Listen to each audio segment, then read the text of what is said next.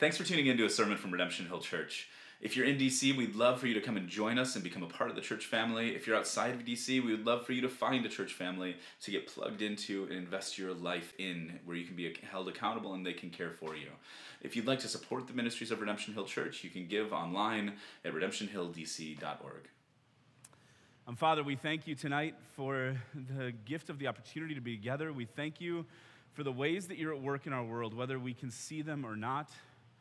And we pray that you would give us eyes to recognize it. We pray that you would fill this place with your Spirit to touch our hearts and help us to see what you've designed for us and the good things that you call us to, and what we can do to invest in your work in this world, and particularly in our city. And so we lift this time to you in the name of Christ and ask that you would speak to us through your word in it. And we pray this in the name of Jesus. Amen. Amen. Well, the world was shocked this past week by the suicide of two celebrities. People that had attained wealth and success, that were at the top of their careers, that made an impact in people's lives. Kate Spade, a designer. Anthony Bourdain, a chef and a TV host, a guy that I really enjoyed for his curiosity and openness and willingness to learn new things and embrace people and learn about people's stories, and someone that left an impact on a lot of people, as you can see by the public lament that came out in the wake of his death. People are always surprised when wealthy and successful people fall victim to depression and end up taking their own lives and struggle with those things. I think we have this idea that wealth and success and notoriety and fame must, because for so many of us, these are things that we wish that we had more of. We wish we had more success and more wealth. And when we see people at the pinnacle, we wonder, how can they possibly feel empty and feel desperate? Now, within that, there's a reality that mental illness and depression doesn't know a socioeconomic class or success level. There's also a reality that we need to see that we can achieve everything that we want and attain to everything that our hearts desire, and we can see example after example after example that it simply doesn't satisfy. Tom Brady, the Patriots quarterback, arguably the greatest of all time. Alvin would argue that there's no argument to that. He said, "Why do I have 3 Super Bowl rings and still think there's something greater out there for me?" I mean, maybe a lot of people would say, "Hey, man, this is what is. I reached my goal, my dream, my life." Me? I think, God, it's got to be more than this. I mean, this can't be what it's all cracked up to be. I mean, I've done it. I'm 27, and what else is there for me? That was in 2005.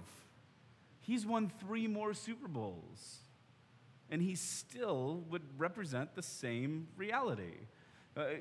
Anthony Hopkins, well-known actor, successful actor, said, I meet young people, and they want to act, and they want to be famous, and I tell them, when you get to the top of the tree, there is nothing up there.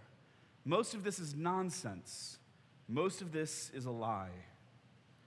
You see, we pursue success and wealth in our work and in our lives and think that if we could just get to a certain level, if we could just attain to a certain level of success or a certain level of income or a certain level of notoriety or a certain level of influence, that we would finally be able to rest, that we would finally be able to be satisfied.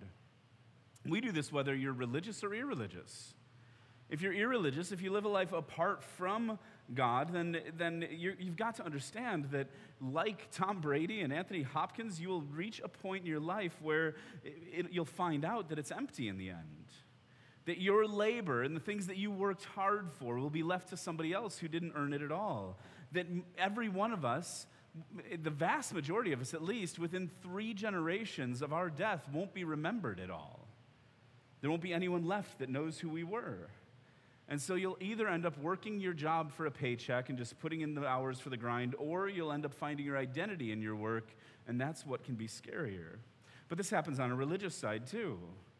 A lot of you functionally live in a religious system that tells you that you've always got more to do, that you're always pushing and grinding, trying to earn good things. God's earn things for God's kingdom, earn things for God's sake. And so you have this pressure that you need to do more and try harder, and we cloak it in all kinds of good Christian-sounding talk.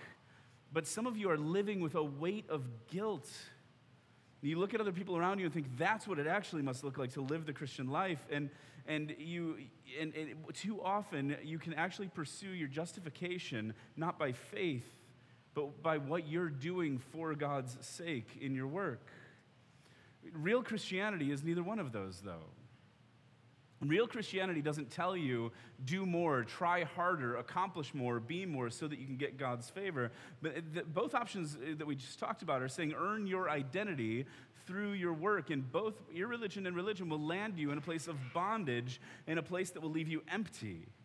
Real Christianity is the belief that God took on flesh in the person of Jesus Christ, that he lived, that he died in our place for our sin, and that on the cross, when he said it is finished, he was saying that the work of our salvation and the accomplishment of our righteousness before God was finished. It was accomplished, and that in him we can actually be given God's favor, and we are given a connection and to God himself. And that's real Christianity frees us from the bondage of having to work to earn our way to an identity, because our identity has been earned by Christ, who was raised from death to life. And if we actually believe those things, it can free us to invest our lives self-sacrificially and free us from finding our identity rooted purely in our work. I want to pause because for some of you, everything that I hope that you get out of tonight's sermon, I just preached. If you're here and you're not a follower of Christ, this is the foundation point. We've got no better news to offer you than that Christ came for you, out of God's love for you, laid himself down for you. That if you turn away from your own pursuit of identity to accomplish your standing before God and embrace Christ's finished work on your behalf, you'll be freed to life now and for eternity. You can turn to him even tonight. That the grind that you've gotten caught up in, that of trying to search for that is going to come up empty in the end. And so rather than continue to pursue that emptiness, stop tonight and turn toward Jesus, and you can find hope in life.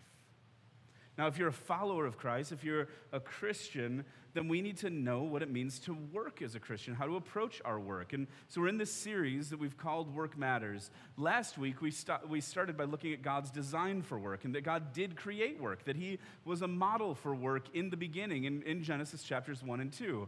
Now, if you were here last week, we saw that in those couple of chapters, God did three things in creation. He looked at what was formless and what was empty and what was wild and undeveloped. And do you remember the three things that he did, church? Number one, form, fill, and cultivate. All right. Some of you are grimacing, feeling like you should remember. Some of you are like, I wasn't here. That's fine. Now you know. So I'm going to ask all of you to join me in that. So there were three things: God formed, filled, and cultivate. So first was he form. You're almost with me. That's great. This is going to come back up. All right, so this is what God did in creation. It says that now in the beginning God created the heavens and the earth was formless and void. It was shapeless and empty. And so in Genesis 1, we see that he shaped what was formless. He gave form to it. He filled what was empty. And then in chapter 2, cultivated a garden for humanity. And so that's now God's design for us extends to us because we bear his image and likeness. That's the foundation for human dignity. That every one of us in this room, every person in this city and in this world reflects the image and likeness of God. And so as we join him in his work, the three things that God calls us to do in joining him in his work are... Right, so now this is the foundation biblically for God's design for us, and this extends to eternity. The biblical vision of eternity isn't some ethereal spiritual reality. It's instead a physical, real place, a renewed and restored heavens and earth. In Revelation 21, we get a portrait of a new city that descends, and a working city. And so eternity is not just sitting around. It's actually engaging in God's work and continuing to form and to fill and to cultivate, but in a perfect creation without sin, without sorrow, without sickness, and without death. And so within that, then, we come to an understanding tonight of what it means to join God in that work and how we do that more practically. And so we're going to turn to 1 Thessalonians chapter 4. It's in the New Testament. This is a letter that the Apostle Paul wrote to the church in Thessalonica. It was a church that he had planted. And this is what we read, starting in verse 9. Now, concerning brotherly love, you have no need for anyone to write to you, for you yourselves have been taught by God to love one another. For that indeed is what you are doing to all the brothers throughout Macedonia. But we urge you, brothers, do this more and more, and to aspire to live quietly, and to mind your own affairs, and to work with your hands as we instructed you, so that you may walk properly before outsiders and be dependent on no one. This is the word of the Lord. Thanks be to God. And so Paul, or the Apostle Paul, wrote this to the Thessalonian church. This is what they're to aspire to as a community. It feels a little strange, doesn't it? Aspire to live quietly, work with your hands, just as we instructed you. Mind your own affairs so that you may walk properly before outsiders as we instructed you. That doesn't, none of us would put that up as our life's mission statement, right? What do you want to do with your life? Can you imagine that answer in the District of Columbia? If you walked up to somebody and they're like, hey, what do you do? And you told them your job, and they said, so what are you aiming for? What do you aspire to? Especially those of you who are like students and interns. Can you imagine if your graduation out of undergrad or grad school or whatever level you're pursuing, if somebody came up to you and said, what are you going to do? What are you going to do to use this degree in the education you've been given? And your answer was, I really aspire to live quietly and mind my own affairs, work with my hands. That doesn't happen in this town. Some of you came into DC and you didn't arrive in this place by accident just because you wanted to coast your way through life. You're here because you want to change the world. It's that time of year where we have interns come in. Some of you are probably interns joining us tonight. Welcome. We would love to be with you for the couple of months that you're here. And we'll engage with you and help you to see and hopefully develop and cultivate an actual heart for this city while you're here. And so if that's the case, though, you don't come to an internship in DC without a desire to do something that's going to change the world. Even those of you who grew up here in DC, there's a hustle to this place. And even people that grew up in this place know that you've got to work hard, you've got to go for it if you're going to make it in this place. And so there's a hustle to DC, and to read this like this, it feels like a shocking statement. And this is the Apostle Paul. Those of you that have grown up in churches have heard your whole life. And especially youth groups are amazing at this, and youth conferences and things where they'll say you're going to go change, this is the generation that is going to change the world. And you've been pumped your entire life that you are significant and your life is going to change the world. And then this is the Apostle Paul, the man who we hold up and say, look at what he did and look at what he sacrificed and the radical Christianity he pursued. In 1 Corinthians 9, he talks about the rights he laid down as an apostle, that he says, look, all the other apostles are married. I'm still a single man for the sake of the gospel.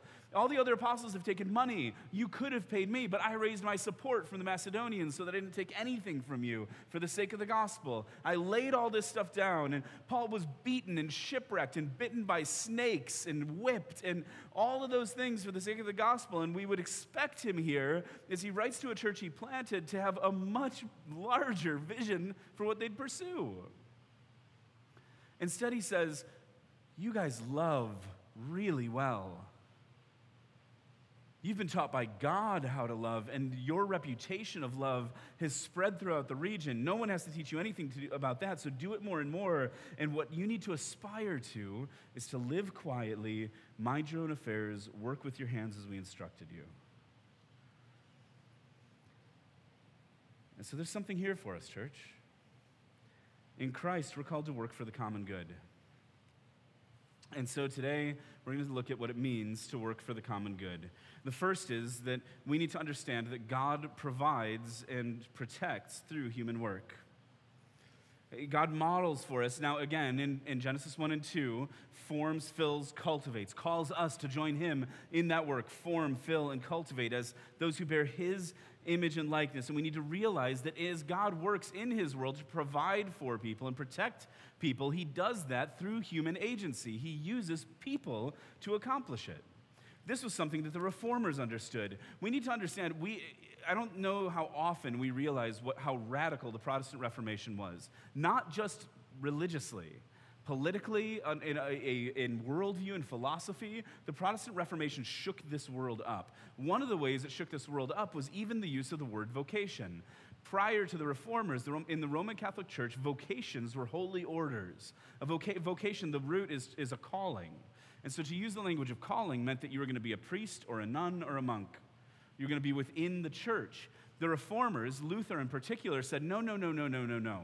God's calling on people isn't limited to holy orders. In fact, God's calling on people, a vocation, could be anyone. And he treated his barber and his baker and farmers with the same dignity and respect as being called by God to that station in life as he would any monk or priest. And so Luther, reflecting on Psalm 147, he read these words the same as we will now, where it says, "Praise the Lord, O Jerusalem. Praise your God, O Zion, for he strengthens the bars of your gates. He blesses your children within you. He makes peace in your borders. He fills you with the finest of wheat." See, Luther read this, and he said, how does God strengthen the bars of the gates if not by the hands of the soldiers that guard them? How does God bless our children within us if not by the wombs of the mothers who carry them and will raise them? How does God make peace at our borders if not by our kings and politicians who lead well and lead toward justice and in cooperation to make that peace with other nations? How does God fill us with wheat if not by the hands of the farmers and the bakers who grow and process that wheat? God uses human beings and human agency to accomplish these things. Luther said, in light of that, he said, therefore, I advise no one to enter any religious order or priesthood unless he is forearmed with this knowledge and understands that the work of monks and priests, however holy and arduous that they may be, do not differ one whit in the sight of God from the works of the rustic laborer in the field or the woman going about her household tasks, but that all works are measured before God by faith alone. Some of you need this encouragement tonight. We can have a tendency in the church to lift up certain positions and lift up people in the church in ministry positions as if that's a holier vocation or a holier pursuit. If you've grown up in the church, then you've had pastors and missionaries celebrated to, some of you, to unhealthy levels, as if this is the only way to really be sacrificial before God. And that if you're pursuing other things, it must be because, you're really selling out to your own selfish desires. That's ludicrous. And for others of you, it's amazing to me. Some of you are new Christians, and it's always depressing to me when a new Christian, when somebody becomes a Christian, and the first thing they say is, all right, now which seminary should I go to? And I want to go, don't do that to yourself. That is a lot of money and a lot of work. And are you sure you want to do this job? I mean, I love my job. But that isn't the only answer. And so don't go into religious orders or the priesthood unless you know that the work that we do, if you are doing good work that does anything to join God in his work in forming, filling, cultivating, to provide and to protect for others, that there is not one whit of difference in the sight of God because all of our work is measured before God by faith alone. So we need to hear that tonight. Anything that contributes to society and brings order from chaos and reflects God's work in his world, providing for us and for others, it can be a holy vocation that God has called you to in order to join him in his work. And that changes everything for us. If all types of work can really be a calling, and any station that we find ourselves in can be seen as God's calling for us, then our work enters into God's work. Our work is not just earning a paycheck. But we also don't need to find our identity wrapped up in it. We can be connected to a bigger story and something transcendent. And that's so freeing and releasing for us. Our work isn't a barrier to the greater things God asks of you. And even so often, again, some of you grew up in the church with this idea of your work is combating the time that you actually get to do God's work, and it doesn't mesh, and so you have this tension that you felt your whole life. But let me try to do everything I can to try to free you from that tension and lift that load off of you tonight. Your work can find a connection to the transcendence of God's work in this world. That leads to the second thing we need to understand is we need to work within our calling. You need to work within your calling. Dr. Martin Luther King Jr. said this. He said, if it falls to your lot to be a street sweeper, sweep streets like Michelangelo painted pictures. Sweep streets like Beethoven composed music. Sweep streets like Shakespeare wrote poetry. Sweep streets so well that all the host of heaven and earth will have to pause and say, here lived a great street sweeper who swept his job well. In 1 Corinthians 7, the Apostle Paul says the same thing. If you need some scripture to back up Dr. King's sentiment here, Paul said, only let each person lead the life that the Lord has assigned to him and to which God called him. This is my rule in all the churches. This is what he's saying in 1 Thessalonians. Aspire to live quietly, mind your own affairs, and work with your hands. Do good work, and do it to the glory of God. We've got a church plant, a sister church in Belfast that we've been invested in alongside for 5 or 6 years. And so I was with Lucas Parks, our church planter, the guy who started that church, and he's taken me a few times to go and see Giant's Causeway, which is one of the most beautiful natural wonders I've ever seen on this earth, on the north coast of Ireland. And so we went to Giant's Causeway, and I was amazed. So they have this parking lot. You only have to pay to park in the parking lot. And he was like, forget that. He grew up there. And so we drove around in this country road and parked in some field. And we're walking toward Giant's Causeway. And in UK and in the British Isles, they have landmarks that are marked with blue plaques. Some of you know what I'm talking about. The blue circles on homes and on places so you can see, there's something important here. And so, these are places that I've seen, and I've seen in other places, and thought, there's something important here. So I was walking down this country road toward Giant's Causeway, and I saw a house, and I was like, there's a blue plaque. Lucas, I want to go see what it is. And I walked up to it, and it had a guy's name on it, and it had a blue plaque, because here lived this man, and his vocation was that he was a potato breeder. It might be the most Irish thing I've ever seen. It was amazing to me. I was like, what in the world? And there was actually this display next to the house that talked about his work in breeding potatoes. Now, for us in the States, that might seem kind of trivial. In Ireland, when there was a potato famine and people were starving to death, and this guy created techniques to be able to farm, to be able to feed people, his work as a potato breeder was seen with such dignity and honor that he fulfilled what Dr. King was calling us to. He bred potatoes like Michelangelo painted pictures, and he bred potatoes like Beethoven composed music, like Shakespeare wrote poetry, so well that all the host of heaven and every tourist that goes to Giant's Causeway will stop and say, here lived a great potato breeder. Church, there's something beautiful in that to aspire to and to encourage us and free us, whatever position, whatever place God has put you in, make the most of it. It doesn't mean that you're stuck there and you should never aspire to advance or to advance your station. It doesn't mean it's a prison, but it also means that you don't have to be a slave to an American dream about what it looks like to be successful in this life, and you can actually embrace what God has built into you and the opportunities and the doorways He has opened to you and the places He has put you because He's done it for the sake of your good and His glory. And it's important to know who God created you to be and to work within your calling. Every one of you does have something unique, a mix of skills and gifts, and a mix of things that you're passionate about, that you care deeply about.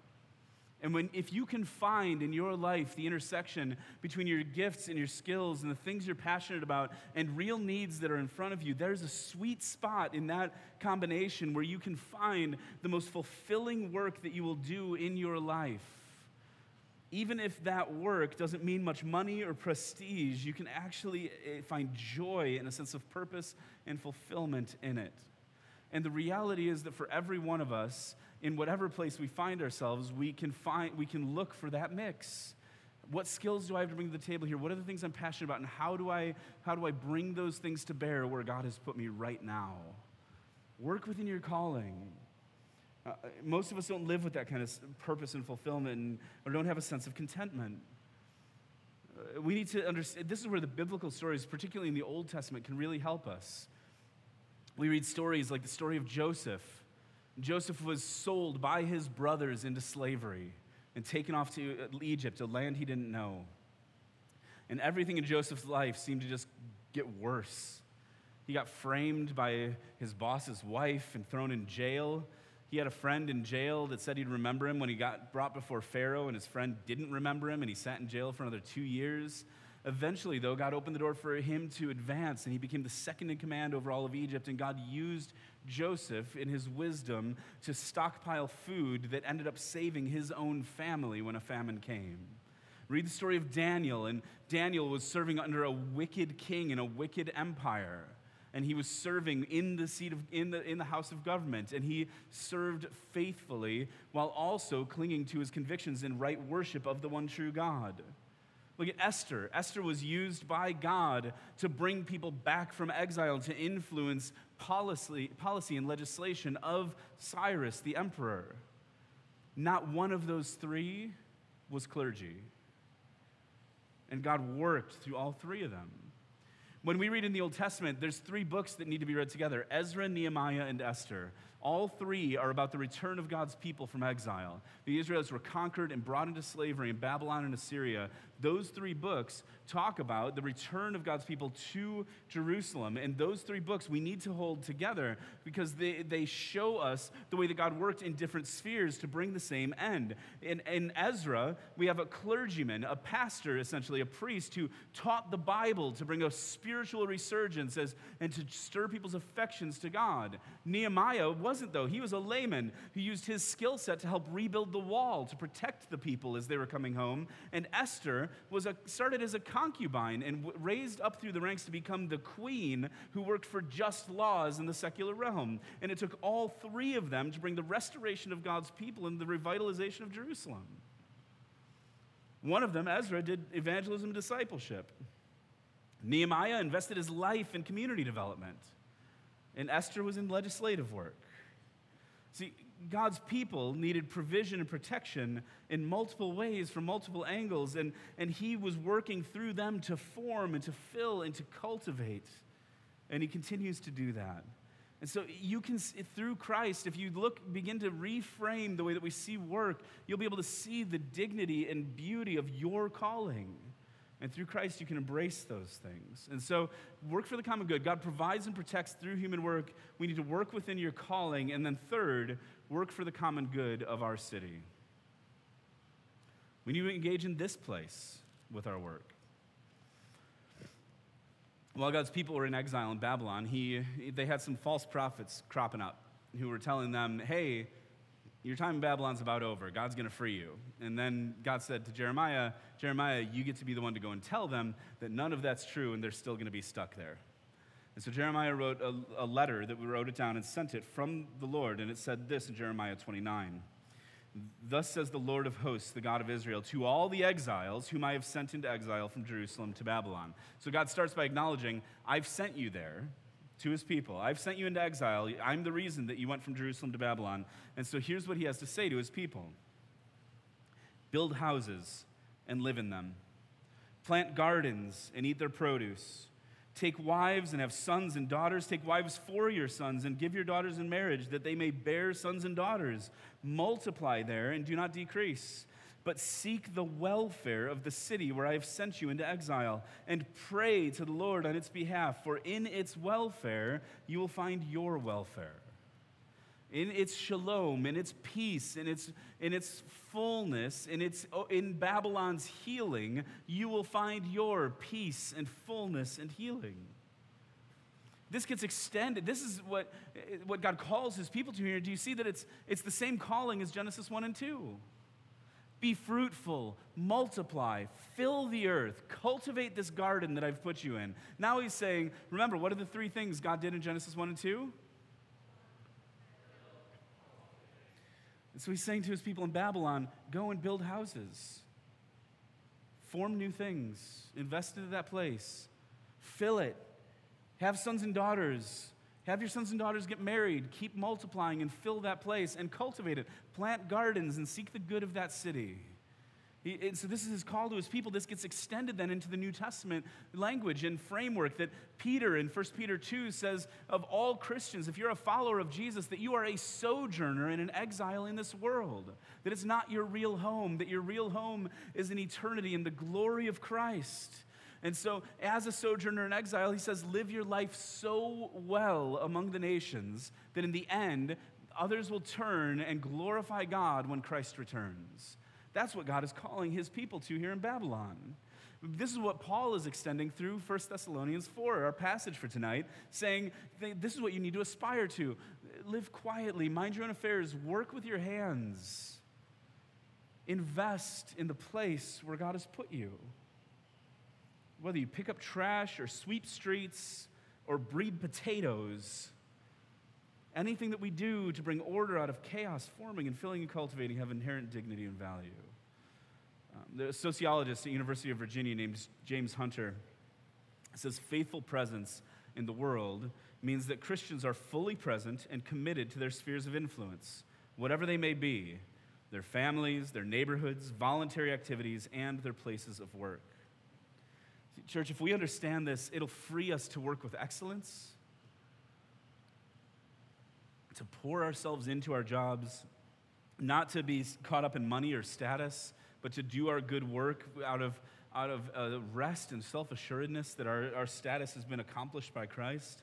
And this is what Paul calls the Colossian church to in Colossians 3 when he says, whatever you do, work heartily, as for the Lord and not for men, knowing that from the Lord you will receive an inheritance as your reward. You are serving the Lord Christ. And so what does it mean to work informed by the gospel for the good of our city? It means that Christians should be known for their excellence in their job. They shouldn't be just hitting the bottom line minimums on things. We should be exceeding that and working well. And the quality and the excellence of your effort in your workplace is going to stand as a witness to the work of the gospel in transforming you. Think about it this way. How many people, you all know that guy or that girl in your workplace, right? The one that doesn't get things done, that is unreliable, that shows up late all the time, that nobody can count on. And usually that's the person, people might go out and have a drink with that person because they're probably fun, but that's not the person that people turn to and say, when a life crisis hits, hey, will you please help me because you've proven yourself to be so trustworthy. Work with excellence as to the Lord, not just earning your boss's approval, but working because you know that you've got an inheritance sealed with Christ. Also, Jesus frees us to work out of love. That was his call when he was asked, what's the greatest commandment? He said, the greatest commandment is to love the Lord your God with all your heart, with all your soul, with all your mind, with all your strength. And the second is like it, love your neighbor as yourself. And so we're called to love God supremely and love others sacrificially. Think about this. Can you imagine? There might be nothing more countercultural in this city than for people to love their coworkers self-sacrificially. Can you imagine how that would reshape your workplace? Can you imagine somebody living in the workplace, in a Capitol Hill office as a staffer, and living self-sacrificially to see the good of their coworkers in their job, to try to make sure that their coworkers are flourishing and finding opportunities for advancement? Can you imagine that? Can you imagine being in the cutthroat nature of a DC law firm and having someone that's working with excellence and putting in the long hours, and also, rather than slitting people's throats to climb the ladder themselves, investing themselves in the good of their coworkers? There may be nothing more countercultural in this place than simply acting like Christ calls us to, but even in our work. He says this in 1 Thessalonians 4. He says, you guys know how to love. You've been taught by God how to love. Your reputation for love has spread throughout the region. And so live in that love. Do it more and more. And don't be dependent on no one. Don't drain the community, but instead be an investor for the common good of your community. And that can be true in any work. It doesn't need to be in a law office or on the Hill or in proximity to power. That there's importance in any work we do, again, as we've already seen. And so whether you're, like air conditioner repair comes to mind tonight. But whatever your field of work, you have the privilege to join God in his work in shaping culture. And so we work hard for the common good of our city, and fourth, we work hard to the glory of God. We should aspire to do our jobs with excellence because we know and we see that everything we do contributes to God's work in this world.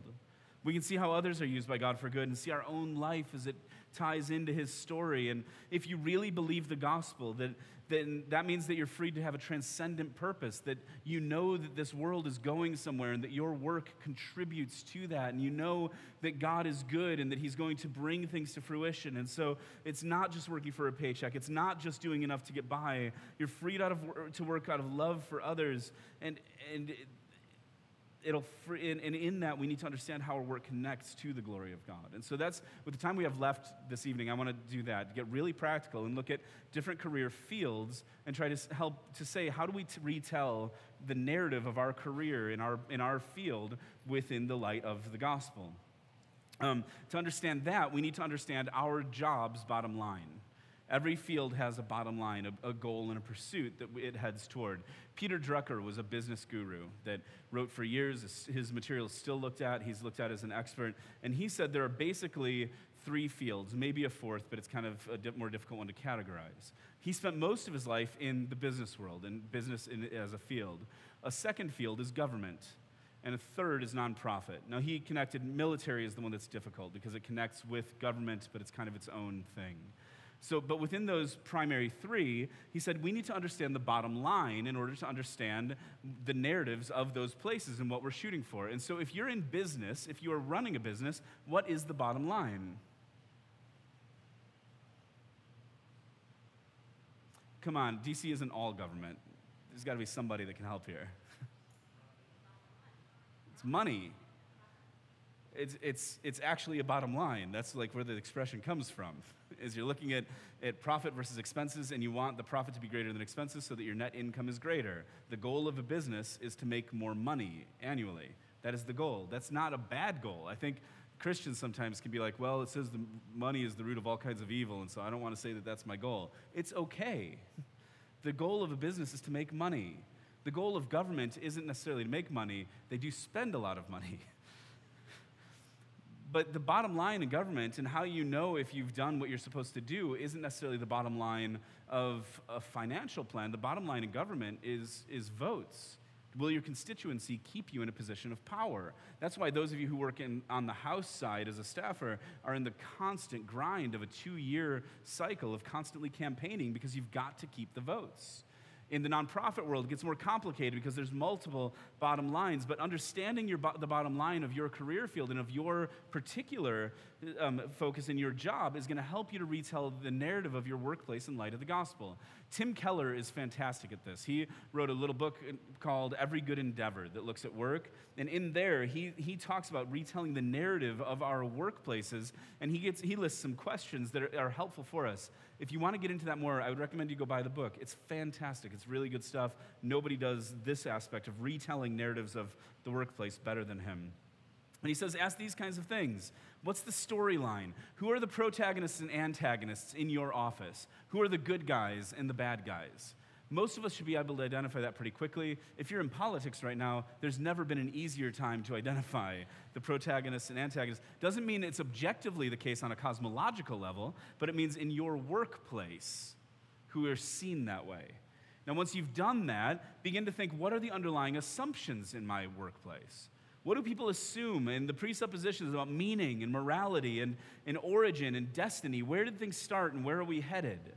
And then begin to ask, what are people's idols here? What are people most afraid of or most hopeful for? What are the things that terrify us most?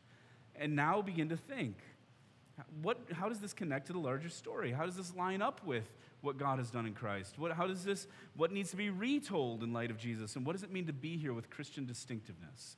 So we can begin to see our work on a larger scope and on an eternal scale. J.R.R. Tolkien wrote a short story that hit in the papers when he was still alive. He's the author who wrote The Hobbit and the Lord of the Rings series. He wrote a story called Niggle's Leaf about this artist who was painting a tree, and he came to the end of his life, and death came with a carriage to take him away. And when he stepped back from his painting, he was distraught to see that his tree that he had spent his entire life painting was a single leaf. He felt like his life was a waste. Now, the reality is this was probably like Tolkien's own psychotherapy for fearing not getting Lord of the Rings done and published. But he wrote this story about Niggle, this artist, then landing in eternity, getting to eternity, and when he got there, he saw his leaf. It had contributed to God's new and renewed place. But it wasn't just his leaf.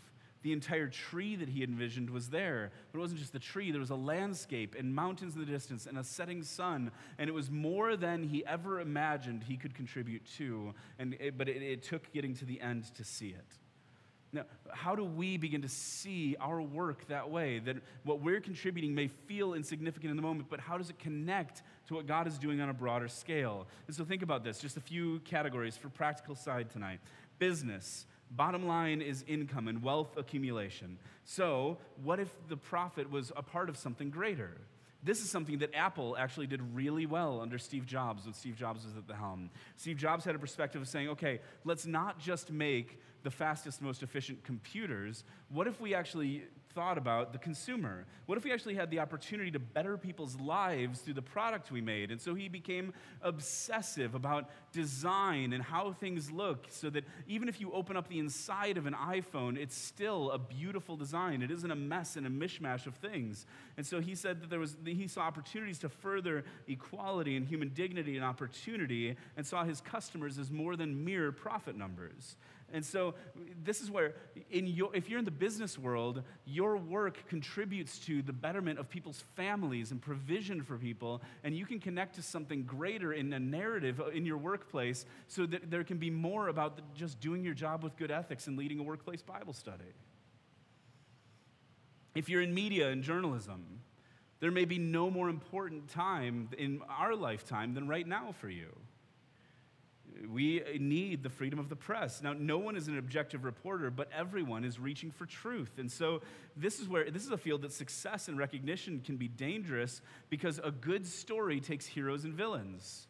And it's too easy to overplay heroes and to over-demonize villains. And that's what sells, which is what we see across the board right now in media. And so think about this.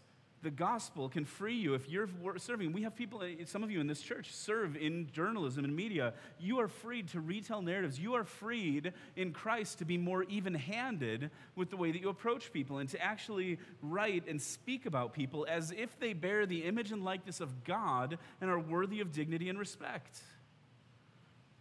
You also understand brokenness and sin, and that every person bears God's image, but every person needs redemption and restoration, and you can begin to tell stories of redemption and restoration that actually give hope rather than that create fear and crisis that move people to action that way. And in the end, you know that your work connects to God's work because we're told that now we see in a mirror dimly, but then we will see face to face. Truth will be revealed. Many of you work in politics. A lot holds the same as in journalism, and it's good to focus on right governance. But if you're a Christian, you can be freed from patently demonizing the other side, whatever that side is for you. And the gospel can free you also from unrealistic expectations of political saviors. And you might even be able to press on for a lifetime. Now, we see a grind in D.C. of people that come in, especially young folks fresh out of school, that want to get engaged in politics, and usually within 12 to 18 months they're having a complete crisis of identity. Some of you have pressed through that barrier. Some of you got out. We can look, though, if you're in politics, start reading about people like William Wilberforce. Go pick up a biography. Wilberforce fought for over 20 years for abolition. Fought for a cause he was passionate about, worked with political opponents all along the way, and was laser focused on what he wanted to accomplish. He didn't know if he'd ever get a breakthrough, and in the end, the fullness of the breakthrough only came after his death. But if you're in politics, you can look ahead to a time when a perfect king will bring perfect justice and a perfect reign on earth. If you're in medicine, Perhaps nobody sees the physical impact and reality of brokenness and sin quite like people in the medical field. Dr. Martin Lloyd-Jones was a British preacher, but he was a physician, a medical doctor first. And he said, "There are many whom I have had the privilege of meeting whose tombstones might well bear the grim epitaph, 'Born a man, died a doctor.' The greatest danger which confronts the medical profession is that he may become lost in his profession, and this is the special temptation of the doctor." I think this is true of every helping profession. If you're a doctor, if you're a nurse, if you're a counselor, if you're a pastor involved in ministry, if you're a teacher involved in education, you can get so caught up in the nobility of your work and so drained by what you're facing on a day in and day out basis in the brokenness of people's lives that you become numb to your own heart and more caught up in your identity of that work than you are realistic about what's happening in front of you.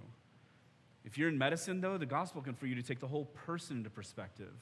Not just look at the physical, but know that there's a soul and emotions and a spiritual side to people and meet them in their distress. We could go on and on and on tonight, but it's warm, and so we'll begin to wrap up. If you're an artist, you can be freed from mere unending pursuit of self-expression to engage in all of creation and capture the beauty of God's glory and the tragedy of sin and the promise of restoration. If you're a stay-at-home parent who develops yourself full-time as a homemaker, you can be freed from idolizing your children and their opportunities and even understand your children's brokenness and sin and create and cultivate a home life that exemplifies God's grace and love and infuses your family that way. See, understanding the gospel, believing that God really is at work in this world and things really are on a trajectory toward restoration makes it so that we can infuse our work with excellence but be freed from finding our identity in it. Like, church, it would be a beautiful gospel witness if you, as Christians in this city, would simply wake up tomorrow morning and post on social media how grateful you are to invest in your workplace that morning. Most Monday morning posts are not that. But we're freed to see opportunity in our workplace and opportunity and dignity in our work, not just working for a paycheck, not just trying to get something from other people, serving people out of love and respect because we know they're valuable, and it's the gospel that frees us that way. And so if we understand that the Almighty God provides and protects through human work, and we can find value and dignity in every good work, no job becomes menial or unimportant. Only Jesus can free us to experience that in its fullness, though. And if we have to earn our salvation, if we have to earn and work our way there before God, then we're going to burn out on it. But as soon as you realize that you are saved by grace alone, through faith alone, that there is nothing you can do to earn God's smile upon you, then you can actually be freed from your need to find fulfillment in your work alone and find satisfaction and fulfillment that are guaranteed for you for all of eternity. That's when you can find real satisfaction. You can work for the good of others and not just your own selfish advancement. You can work with excellence because you have true purpose and something transcendent you're connected to. You can work out of love instead of selfish ambition. Listen, in Christ, you can see God's love for you. In Christ, you are valued and valuable because He has shown how valuable you are to God that He would lay down His life for you. In Christ, you can find your identity and satisfaction and know that you are loved because in Christ you're made lovely. That's where you can find hope and rest. And that's why it's a lofty calling that the Apostle Paul lays down to the Thessalonian church when he says to them, no one needs to teach you how to love because you've been taught by God how to love. And aspire now to live quietly, mind your own affairs, work with your hands as we instructed you so that you may walk properly for outsiders and be dependent on no one. Let's pray. Father, we pray tonight that you would help us. Would you forgive us for finding our identity in our work? Would you forgive us for believing that we can earn your favor? Would you help us and free us to be able to cry out to you and rest in the finished work of Christ on our behalf? Father, we long for it to be in D.C. as it is in heaven. And we believe that you can work through us. We believe that the diversity of workplace investment that you have built into your church is for the sake of your glory, and that we get to bring your truth into our work and breathe redemption into the things that we're invested in. And so would you help us to live our lives for the significance and glory of Christ more than for our own? And free us to live lives that are shaped by love for you and for others. It's the name of Jesus we pray. Amen.